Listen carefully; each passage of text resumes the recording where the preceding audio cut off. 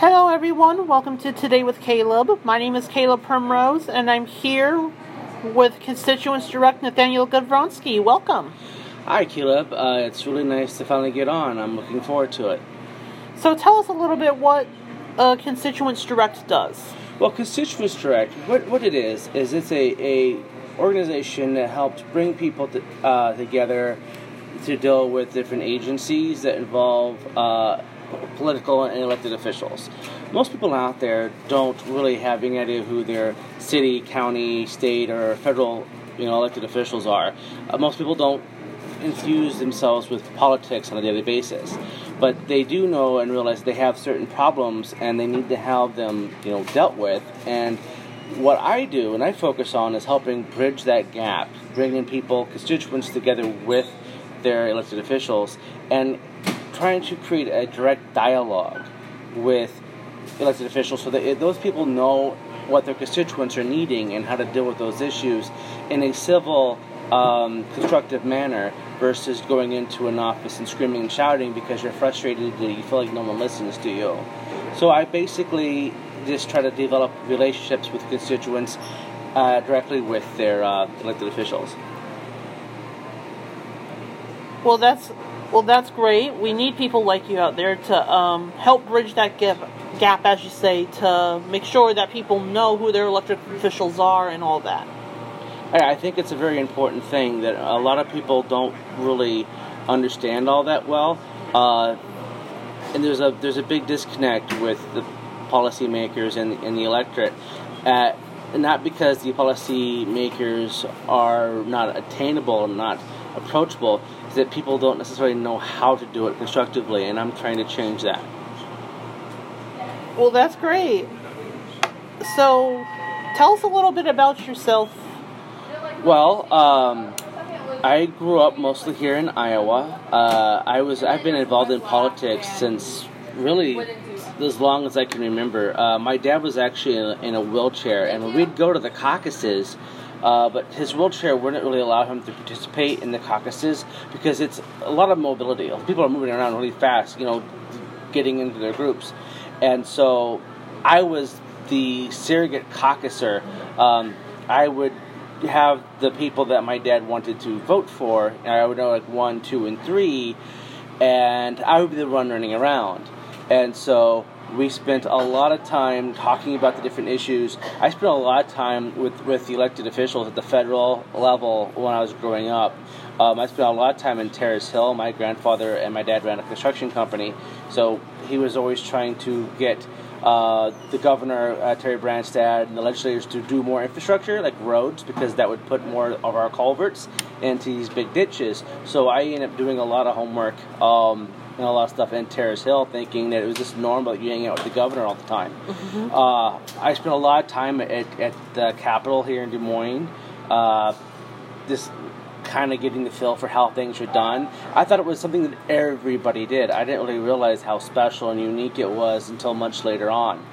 And I also had to do this a lot at the federal level. I remember when there were still bellhops in the elevators in the late 80s, early 90s before Newt Gingrich got rid of them. So people always ask me what my opinion of Newt Gingrich is. It's always negative because he got rid of all the bellmen in the elevators, and I always enjoyed talking with them. I graduated from the University of Iowa. I got a degree in political science and economics, and I got minors in psychology and sociology. Took a lot of philosophy classes, and I used to teach economics and history at a junior college along with anatomy and physiology and microbiology in Ottumwa. And so I was really big into academics and to applying those academics to the real world. And that's been something that I've worked on my entire life. And I'm trying to fulfill a promise I made to my grandfather about reticulum, which is my favorite word in all of human language, and it's Latin for networking. It's you see a lot of medical terminology, and it's how everything connects to each other. And so that's what I'm trying to do. I'm trying to weave a web of reticulum across all of my different fields of expertise. Well, that's great that we got to know you a little bit more in that, but I want to know, outside of politics and policy, what do you do? Well, I'm doing this project on YouTube, and I am loading it up to my Facebook. It's called The Full Grassley, and what I'm doing is I am traveling to all 99 counties in Iowa, and I am doing historical information about the county, how the county got its name, the county seat, how the county seat was selected, who the county seat was named after, and a little bit about the history of both the person the county was named after and the county seat was named after, and the courthouses. And I'm learning this information because when I travel around the state and the country as a whole, talking to people with different constituent issues, I learn so much about the places these people are from. Like, do you know that the governor in 1931 had to call out the National Guard and order martial law because of cows? I mean, that's fascinating. Wow. The fact that Robert E. Lee, Jefferson Davis, and Abraham Lincoln were all on the same side during the Black Hawk Wars, and a culmination of all of these great minds end up gathering in October in 1843, in over 11 days, basically established control over a majority of what is Iowa at the agency, which was the Indian Depot, the trading place, and now that's how we got the town Agency, Iowa, near Ottumwa. Okay. And if it wasn't for that little town and that what happened there, most of Iowa would probably not be what it is today. And I think history has a lot to do with people's understanding of where they're from, and how to take pride in the places that they live in. Because one of the governor's big things she's working on is Future Ready Iowa, and a lot of that is getting people to try to develop and build up these little communities and to get the education and get all the skills they need to for today's workforce. And to bring that workforce and those jobs and those technologies to Iowa, and one of the things you're going to need to be able to do that is create pride in these small areas so people want to build there. And so I think that initiative, the Future Ready Iowa initiative, is great. And this historical push, I'm hoping people will take a little bit more appreciation in their history and want to stay there and be continuing on in their culture as an individual town. Wow, there's so much about Iowa that I didn't know. And do you have any more facts that can interest us about Iowa? Because you tell me all these stories whenever we're together and doing stuff. You tell me all these stories, all these awesome facts about Iowa, and I just want you to share a couple of those with me that you've told me over the times we've been together. If you really look at it, since 1805, when Lieutenant Colonel Pike actually first placed the American flag in Iowa soil, I mean, we've been really epic. I mean, the very first thing Iowa did as a territory after Wisconsin couldn't handle the invading Missourians was go to war with the state of Missouri as a territory. The very first thing that the territorial governor Lucas did was he rounded up men to go push the Missourians back. And if you go to Van Buren County, where Highway 1 and Highway 2 intersect, was where this initial meeting of the state of Missouri and the territory of Iowa had their first kind of skirmish to push the Missourians back, because Missouri thought that part of Iowa was theirs, and they wanted to collect taxes. And Iowa was politely telling them no, this was Iowa, and we arrested their Clark County sheriff, and the Missouri had to come bail them out. And since then, since the early 1840s, late 1830s, Iowa's been to war with Missouri several times. The Honey War, which is what this conflict became known as, and then we went to war with Missouri over Bleeding Kansas after the Nebraska-Kansas Act. We actually, Nebraska and Kansas were allowed to be self-determination as far as they were going to be free or slave. So Missouri sent in all their citizens into Kansas to try to become a slave state, where all of Iowa went down to Kansas to try to make it into a free state. And the city of Lawrence, what is now Lawrence, Kansas, was burnt down several times in this process. Then during the Civil War, a band of marauders out of Missouri invaded Iowa and the area known as Harry Nation, which was part of the disputed territory. And the city of Bloomfield and Davis County ended up repelling a Confederate invasion in 1862. And then Jesse James, the famous outlaw, actually robbed a bank in Cordon, Iowa, in 1871. And when he got to the bank, the building still sits there. It was a bank up until recently, now it's their city hall. But he robbed the bank and no one was there. There was one young child that was in the square area, and he wanted the people, and Jesse James was confused why no one was around at the bank, and he told this little child to go tell everyone about the bank being robbed, and he flipped them a silver dollar. And the kid was just like, okay, and? I mean, there's no money there anyway, so have fun. But I mean, all these conflicts with Missouri, during the Civil War, like, our future Governor Drake, actually was part of several battles that defeated a previous Missouri governor, Sterling Price, and then who would become a later future governor of Missouri, Governor Marmaduke. And the Iowa regiments took the city of Vicksburg on July 3rd and 4th of 1863, and we were part of Sherman's March to the Sea. And if you look in our Secretary of State's office, there's a huge portrait of General Dodge, who was one of Lee's right-hand men, one of Grant's right-hand men, and there's a giant portrait of him, and in the background, there's this big white building that a lot of people will mistake for the U.S. Capitol. It's not. It's actually Grant's tomb in New York City along Riverside Drive, near Columbia University. And Dodge City, Kansas, is named after our governor, after General Dodge. But however, like, Fort Dodge is named after a former Wisconsin governor, Dodge. And so the streets in Iowa, because we used to be part of Wisconsin, are named of a variety of the former Governor Dodge of Wisconsin and then General Dodge from the U.S. Civil War. The amount of history, I mean, Iowa put more soldiers in the Civil War per capita than any other state, north and south, and we've maintained that. Since Iowa has become in existence, we've had this feeling of service, and we have dedicated so many of our men and women to the military service, to the national, the average for people serving the military is like 1%. In Iowa, it's over 7%. We are the number one state for recruiting for the Secret Service, the FBI, Homeland Security in general. Actually, the two leading people in the CIA until recently, one was from Lamar's and the other one was out of Centerville. I can't give you their names, but they have recently become retired, and they're out of Iowa. Iowa is such an amazing state as far as dedication to our armed service and our men and women in blue and in military uniform.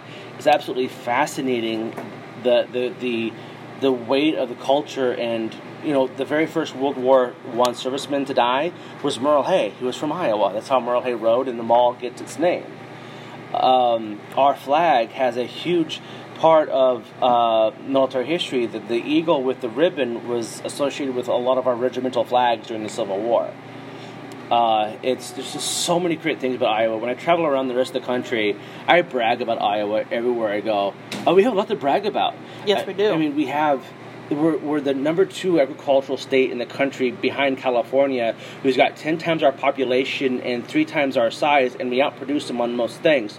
And even with our great agricultural backbone of our economy, one of our leading exports right now is technology. If you look at Jefferson City, Iowa, you have members of Congress from other states bringing in businesses into Iowa because they know how brilliant the minds of Iowans are. When you look at, we've had 250,000 jobs created that are non-agricultural labor hours in the last couple of years. We have the lowest unemployment in the country. We had the fastest growing wages, actual wages at 4.1%. No other state can compete with how epic Iowa really is. Well, speaking about another thing we can brag about Iowa about is we're the first in the nation for the Iowa caucuses. Exactly, and this is actually a lot of just by complete accident. See, the reason why Iowa was first is not because necessarily it was because it was important, but it's because of how we selected our delegates to go to the convention. And there was a length of time that was required before the delegates should be set. So we had to push out our caucuses out so early so that we could get those delegates selected and set and move forward to the convention. So it wasn't that we just decided that we were going to be first. It was unintentional. However, unintentional actions have unintentional consequences, and for a couple of times in U.S. history, Iowa has set the stage for the nomination. Prior to 1976, a lot of candidates kind of blew off Iowa. People would still vote, but no one really campaigned here.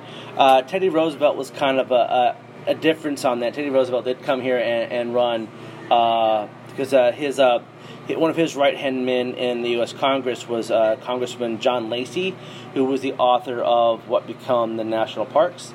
So Teddy Roosevelt came here, but really until 1976, that cycle was the big moment, because you have Jimmy Carter, who most people just looked at as being the long shot. He was the Andrew Yangs of the day, and no one really gave him any attention. And then you had all of these front runners, all these big names who just pissed everybody off. And when it came to the caucus, non-aligned won the state. And what I mean by non-aligned is that all the precincts, when they sent in their people, no one had a majority. No one wanted to say, I am with this person. Well, Jimmy Carter didn't win Iowa. He just didn't lose. And you've seen this happen a couple times in history. I remember back in 2004 when Howard Dean was supposed to be the main Democratic candidate to beat, and he lost. And it wasn't that that he wasn't a good candidate, but he didn't have the ground game that John Kerry did. And John Kerry did a lot more detailed and a lot more effort. Now, the Republican side is a little bit more organized. Until 2016, it's almost like the RNC picked their candidates, and that's just where it went. The DNC has tried to do that. That's why superdelegates are even a thing, or were a thing. Those superdelegates would they could just get the superdelegates in when they wanted to. That would push them way out ahead.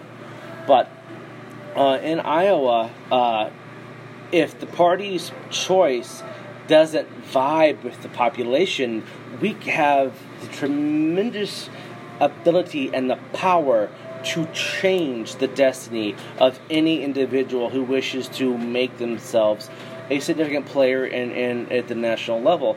So Howard Dean loses because John Kerry was better. Now, when Kerry and Edwards moved forward, that made Edwards actually more viable in 2007. That's why you see Edwards edging out Hillary Clinton in the 2008 caucuses, and blowing it, and Obama and Edwards completely blew Hillary out, who was supposed to be the nominee in 2008. And then you see in 2016 where he had massive crowds, all Bernie, but Hillary Clinton wins. And then on the Republican side, you see Donald Trump, who didn't win, but he came in second, and there was debate on if some western counties were given incorrect information and thought that someone else had bowed out and changing this. So there might have been some problems there. But Iowa has this ability to completely upend and destroy someone's chances or solidify someone's ability to become the president of the United States. And that's something that everyone in Iowa should take a great amount of pride in and should defend our position. So anytime that the National Party, the Republicans or Democrats, tries to change things to jeopardize our First Nation status, Iowans as a whole should stand up and say, no, this is our job, this is who we are, and we will defend it. Well, that's some great history about Iowa. And before we head out and call it quits here today, I just want to do a couple quick rapid fire questions with you. All right, let's hear. Your favorite color? Blue. Favorite food? Borscht, actually. And we may already know the answer to this, but Iowa or Iowa State? I really love the Iowa Hawkeyes. I went to school there. I do like Iowa State a lot, and watching what's going on in Iowa and Johnson County, Iowa, with the. I'm kind of becoming more of an Iowa State fan, but I'm always a Hawkeye. I'm always going to be a Hawkeye, and I always will be a Hawkeye. Well, thank you everyone for tuning in today. This is Kayla Primrose signing off, and may God bless you, may God bless the great state of Iowa, and may God bless the United States of America. Peace.